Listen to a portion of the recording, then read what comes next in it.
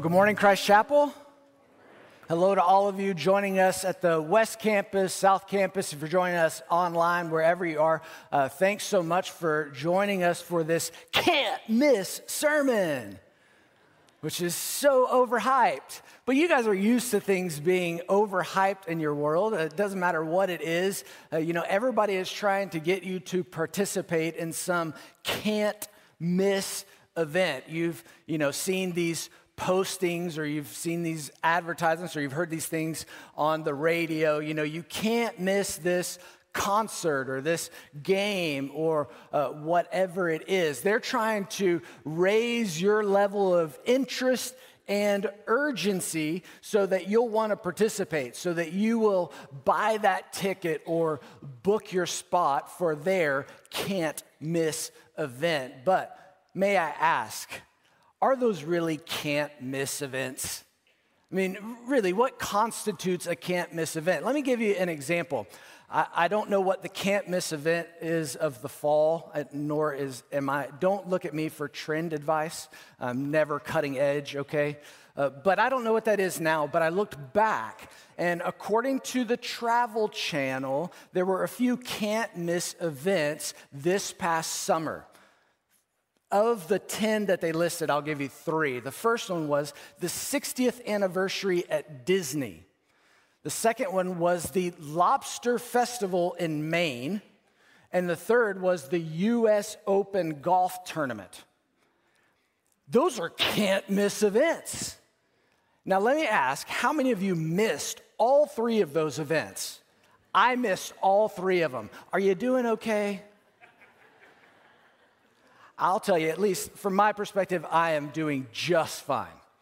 So their can't miss events aren't really can't miss events, but there is one can't miss event that the Bible describes.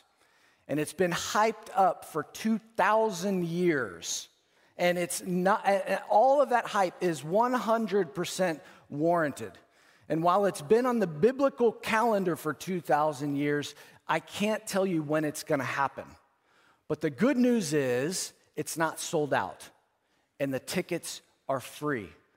But I guarantee you, you don't want to miss this can't miss event that's called the rapture. And that's what we're going to talk about today. So if you will, open your Bibles to Matthew chapter 24.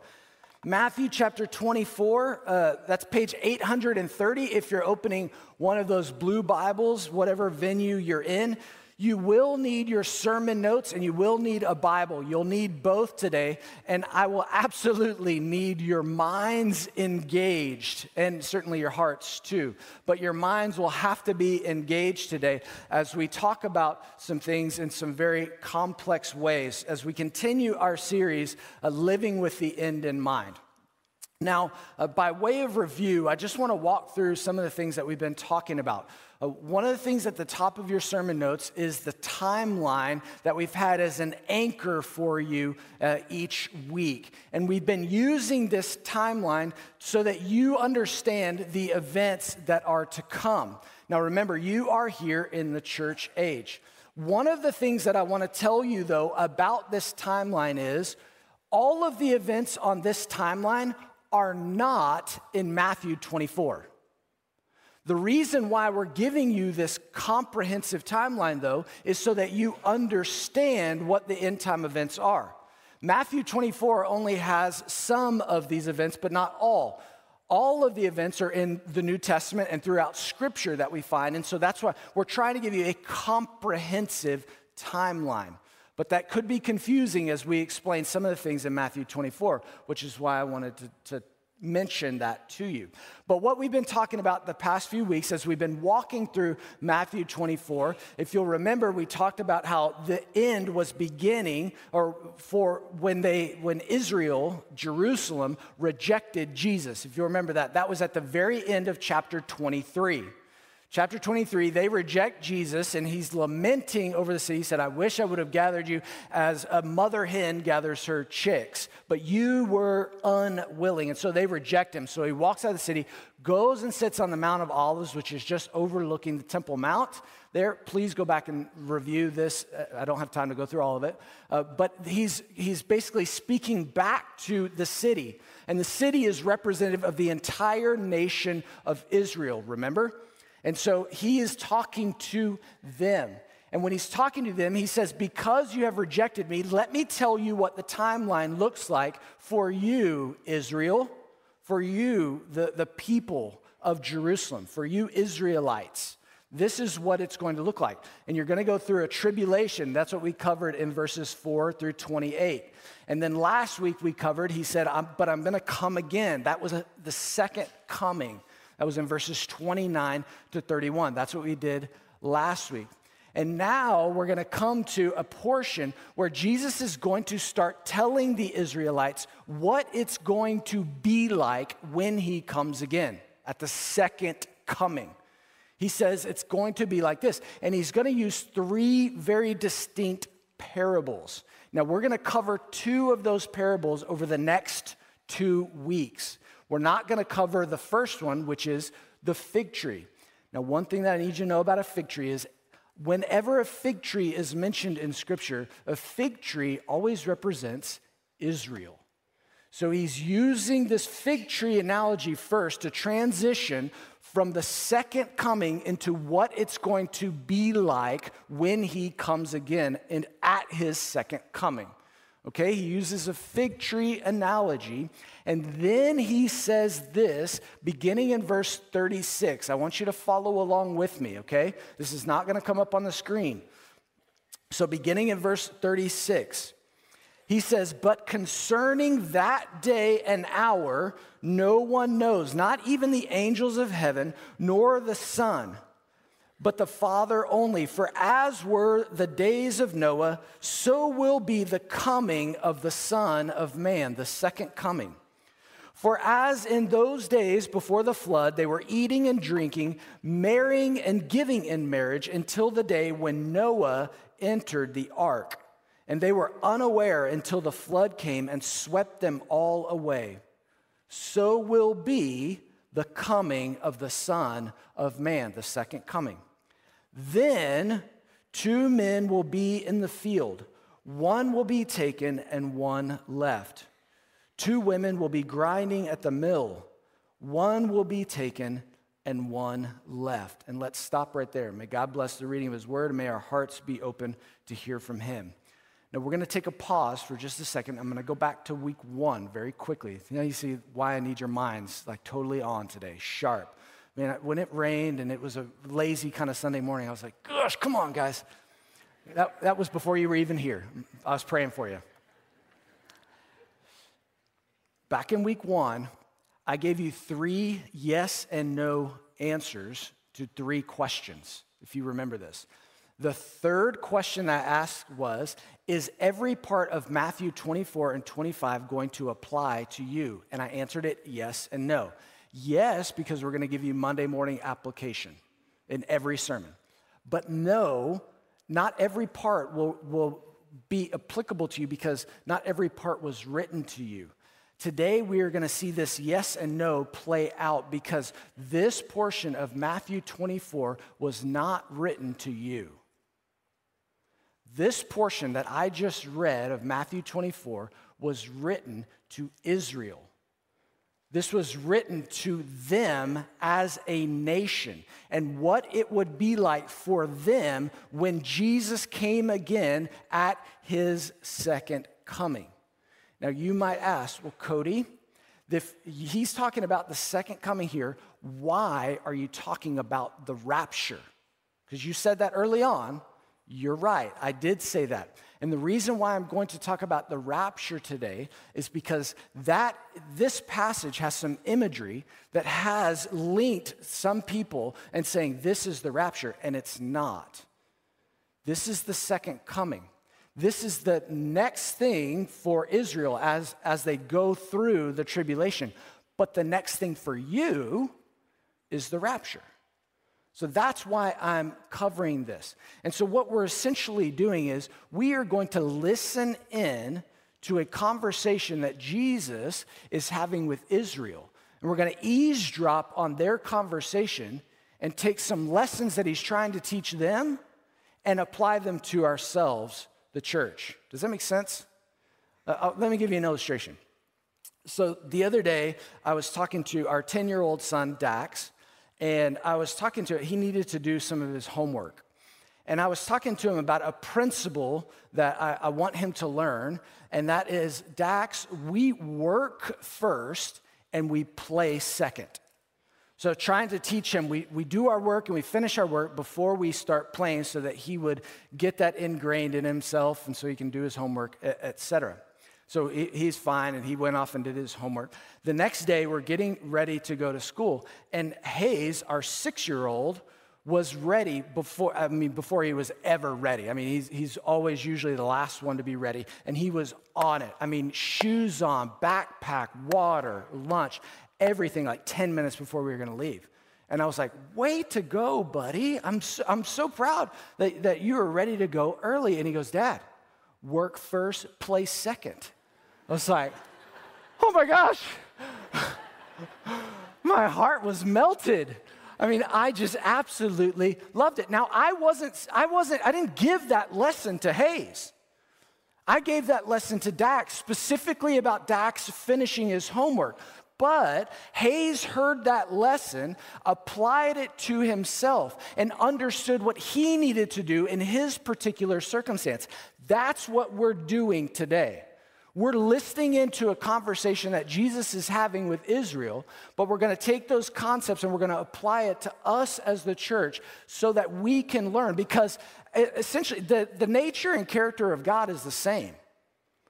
And his expectations of them to be ready to meet him face to face, it's the same expectation that he has for us to be ready and meet him face to face. So we need to apply some of those same lessons. And so that's where we're headed today. I want to differentiate for you specifically because sometimes this passage is interpreted as the rapture and it's not. And here's why that's important. Because if this is the rapture, then the church goes through the tribulation. And the church does not go through the tribulation. I'll explain that later on. Okay, that's why it's important. So I want to differentiate the rapture from the second coming. Then I want to explain what the rapture is and give you some applications. Amen? Okay, you're engaged. Here we go. The rapture and the second coming are separate events. I need you to understand that. The rapture and the second coming are separate events. Now, let me go back to what he had talked about there in Matthew 24. When he says, if you notice, he says, this is what it will be like with the coming of the Son of Man. And then he gives you an analogy, and he says, this is what it will be like at the coming of the Son of Man. He tells you, he's bookend what it's going to be like when he comes again at the second coming, at the end of the tribulation. And remember, when he's coming, what is he coming to do? We covered this last week. He's coming to establish his kingdom, and that also means to judge his enemies. That's why he's coming. And he likens his second coming. Judgment is a key word there. Because when he comes again, he says it's going to be like the days of Noah. Now, why in the world does he bring up Noah? You remember who Noah is from Genesis chapter 6. Okay, remember what happened. In Genesis chapter 6, wickedness is growing on the earth. God is upset that wickedness is growing and corruption in man, who was created in his image, mankind, is growing. And he is upset with that. And so he is going to judge wickedness. That's what he's doing. That's what the flood was. The flood was God's judgment. But he did not judge everyone. He saved those who had faith in him, which was Noah and his family. Remember, and that's why he told Noah to build an ark that would float amidst the flood so that they would be saved. And so when the floods came, who was washed away? The wicked, right? That's what happened in Genesis chapter 6. The wicked are swept away. They are washed away in judgment. The only ones who are left are Noah and his family. That's what he likens his second coming to, is that at the second coming, his own that were saved through the tribulation, they will be left to go into his millennial kingdom where he will rule and reign for 1,000 years. They are left. His enemies will be swept away. He even uses those words here. They will be swept away in judgment. Same as it was in Noah's day in Genesis chapter 6. That's why he says that suddenly it will seem as if some are swept away. One man will be swept away as they are working in the field together. One swept away to judgment, just as in the days of Noah, and one saved, like Noah. Two women will be grinding at the mill. One will be swept away to judgment. One will be saved to enter that millennial kingdom. That's what he is talking about here.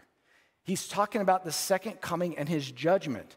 And if you were left after his judgment, it's because you were righteous because of your faith in him, saved to go into his righteous reign to come. That's what he's saying. If you're swept away at this time, you're swept away to judgment. At this time, at the second coming for Israel, you want to be left behind. But you are not Israel. This is not talking about the rapture. Now, for some of you, I know you're like, what in the world does rapture mean? I've given you a definition on your sermon notes so that you understand what we're talking about. The rapture is the event when Christ miraculously and physically removes the church from the earth prior to the tribulation. When he miraculously and physically removes the church, takes them away from the earth before the tribulation begins. Now you can see how this imagery of swept away and one left and one here, that's why some people have interpreted this as the rapture, but I do not think he's talking about the rapture for a few reasons that I'll just go over quickly again. First, remember the audience. He's talking to Israel. He's not talking to the church. That's why I pointed out that the first parable that he uses is the fig tree. Good. Yes, the fig tree. So he's talking to Israel. The second reason why I think this is not the rapture is because of the purpose of the tribulation. Remember, Dr. Bailey talked about this. What is the purpose of the tribulation? It is to discipline Israel to woo them back to himself. The church, his church, does not need to be disciplined. They already believe in him. Why do they need to go through the tribulation then? They don't. So that's why he's removing them from the tribulation, because it serves no purpose for his people, the church. That's the purpose of the tribulation is the second reason. Third is the context. He's talking about the second coming. That's what he's been talking about since verse 29.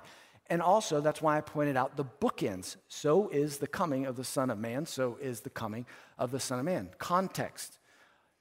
Finally, just compare the events. Compare the events of the second coming and the rapture. And I have these on your sermon notes, this table that compares them so that we can go throughout, so you can understand them. Okay, the second coming as described in Matthew 24. This is as it's described in what the chapter that we've been going through.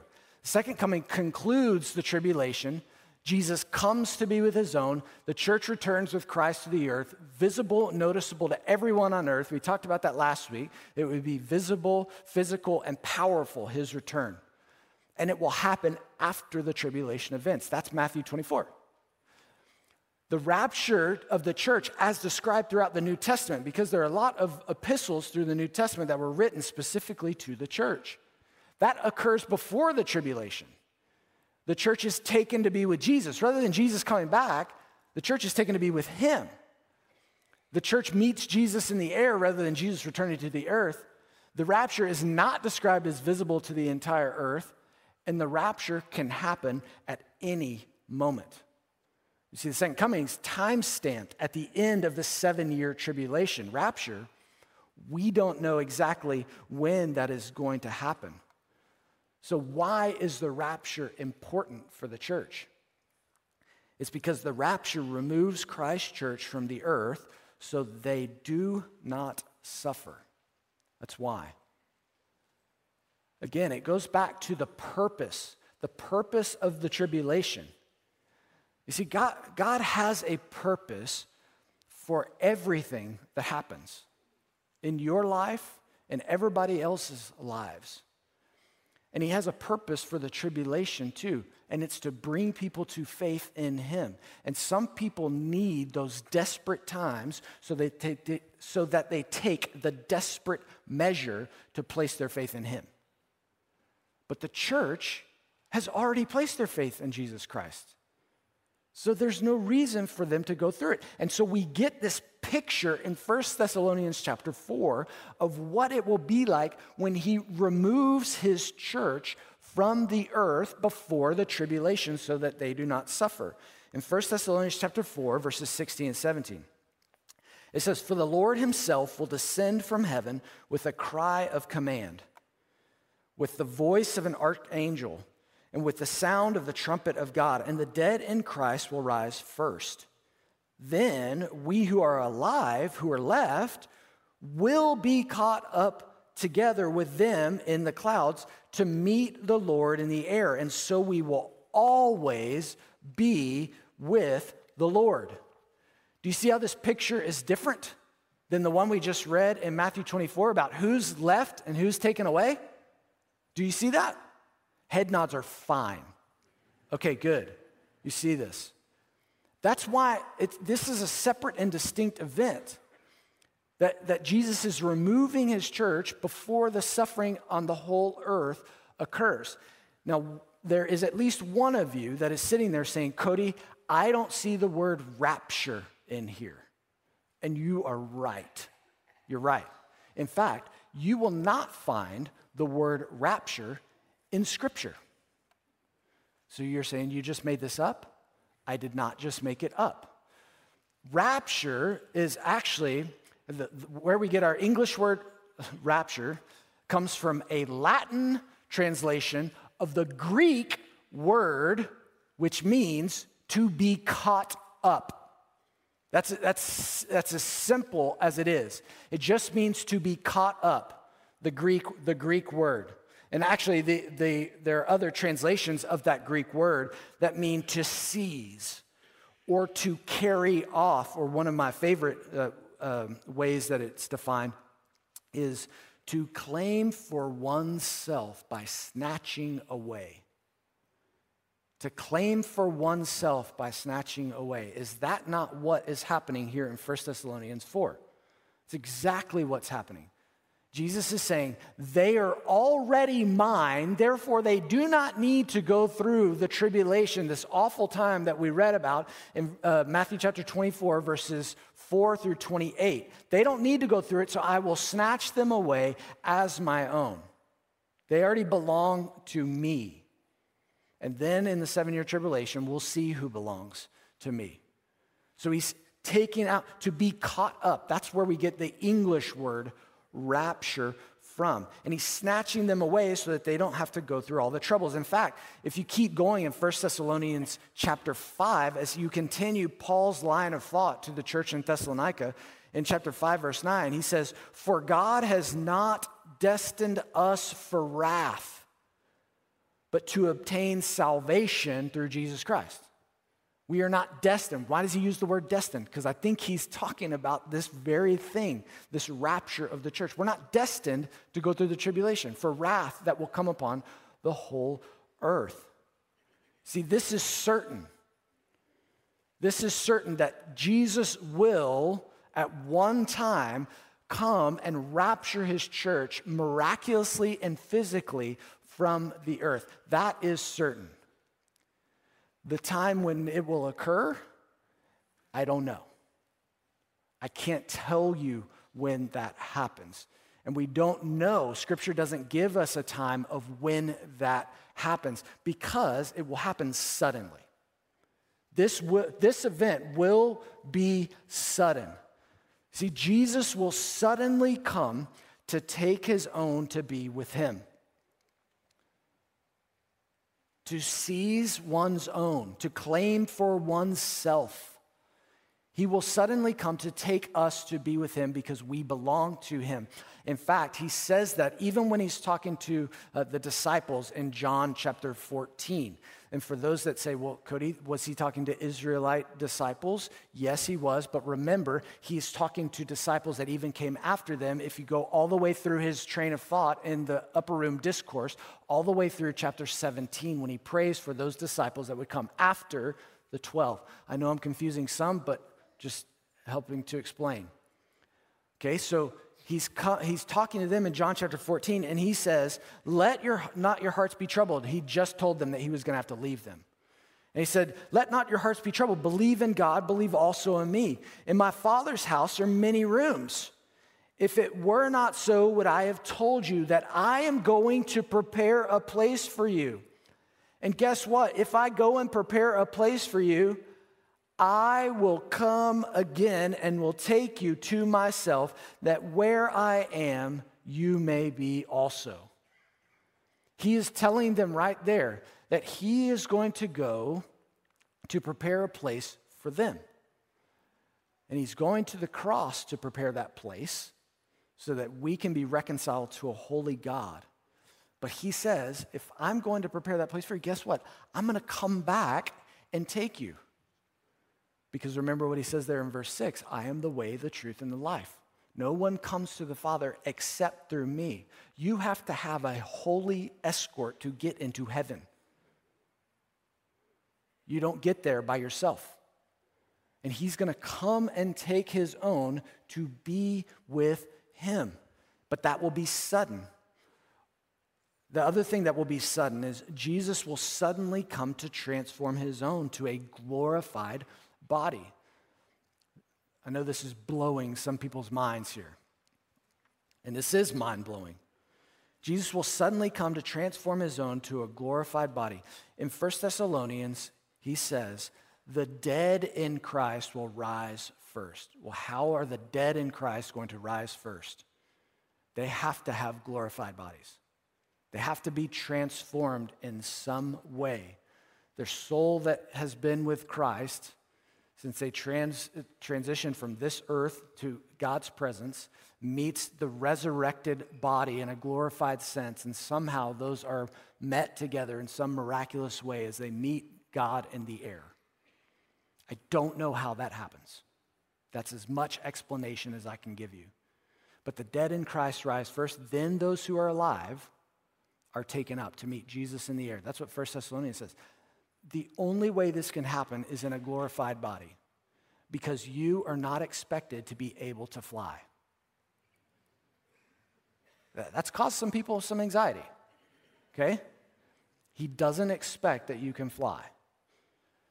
So he will somehow miraculously give us a glorified body, a glorified state where we meet him in the air so that we are removed. That's what he talks about in 1 Corinthians chapter 15, verses 50 to 53. I tell you this, brothers, flesh and blood cannot inherit the kingdom of God, nor does the perishable inherit the imperishable. Behold, I tell you a mystery. Now you wonder why I can't explain it anymore, okay? He says it's a mystery here. The apostle.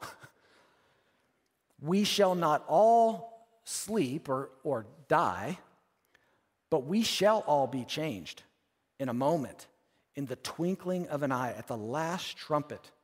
For the trumpet will sound, and the dead will be raised imperishable, and we shall be changed. For this perishable body must put on the imperishable, and the mortal body must put on immortality. We will suddenly be transformed, and we will suddenly be saved from experiencing the tribulation. See, Jesus will suddenly come to save his own from that time of great trouble, discussed just before in verses 4 to 28. If you look at Revelation chapter 3, verse 10, in Revelation chapter 3, Jesus is speaking specifically to the church in Philadelphia, But as he's giving these messages to the 7 churches, he says this: because you have kept my word about patient endurance, I will keep you from the hour of trial that is coming on the whole world. What is that hour of trial that is coming on the whole world? The tribulation. To try those who dwell on the earth. This is why the church doesn't need to be there. They don't need to be tried. They've already placed their trust in him. And just another reason why I think the church is removed from the earth before the tribulation. If you're looking at Revelation, which is all about the end times, if you look at it, Jesus is speaking to the church in chapters 1 through 3. Then all of a sudden, from chapters 4 to 18, we do not see the church. And that is explaining the tribulation. But no church to be found.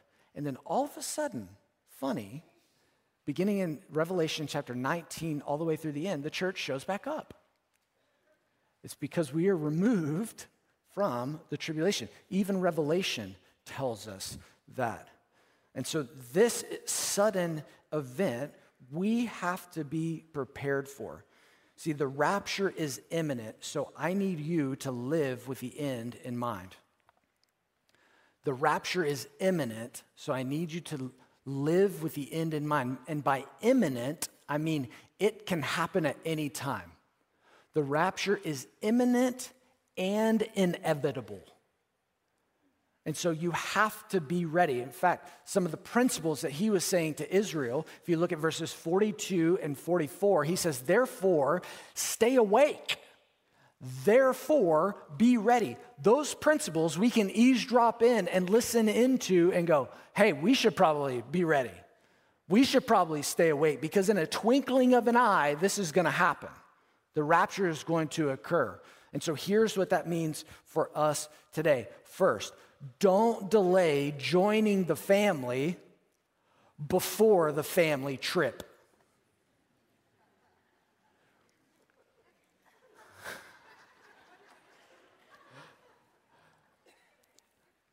I'm glad to get some of you back. I know I've lost some of you through this, but thanks for hanging. You guys are awesome. I love you guys to death. The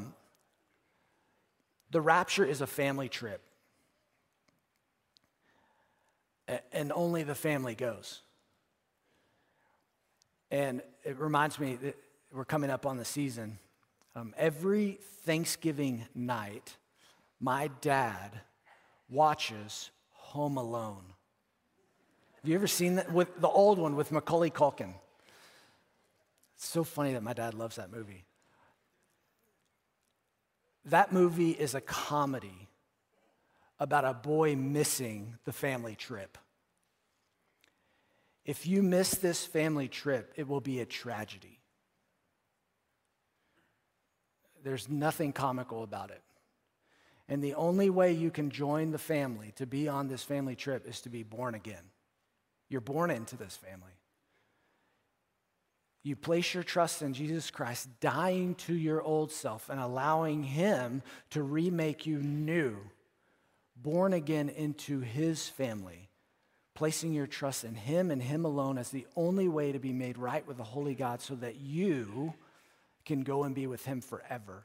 You have to have a heavenly escort on this family trip. And he's coming for all of those who are his own. So don't delay joining the family before the family trip. Second, don't cling to common things with uncommon affection. I don't know what you're holding on to in this world, but it's really hard to get away when you're holding on to things that are here. Don't cling too closely to the things of this world because you weren't made for these temporal, perishable things. Don't give these perishable things uncommon affection. Give your uncommon affection, give your utmost affection to the only thing that will last, the imperishable, the Lord himself. And then finally, don't allow your waiting to turn into doubting. Don't allow your waiting to turn into doubting. Delay can cause uncertainty, anxiety, and discouragement. But just because you may feel like the rapture is delayed does not mean that it's not imminent, and it doesn't mean that it's inevitable. It's not inevitable. It is. It will happen at a moment when the world, and you and I both, least expect it. That's why we've got to stay awake. That's why we've got to be ready. That's why we've got to book our spot. That's why we have to have him pay for our ticket and tell him we want to be on the family trip, because you can't miss this can't miss event. Let me pray for us. God, thank you for your word. Thank you for your promises that you have come not so that we would suffer through the trials and tribulations, Lord God, but so that we would be saved through them, just as you did Noah in those days. And so, Lord, I pray that you would give our hearts comfort, hope, and encouragement. Lord, I also pray that you give us a sense of urgency, that if there's anyone on the fence about placing their trust in you, Lord God, that they would realize that you have been pursuing them. You want them to be a part of the family, that they would die to their old self, place their trust in you, and be made new, a new creation in Christ Jesus. So, Lord God, thank you for the hope that we have in you. Thank you that you have a plan. Help us to live with that end in mind. We ask it in Jesus' name. Amen.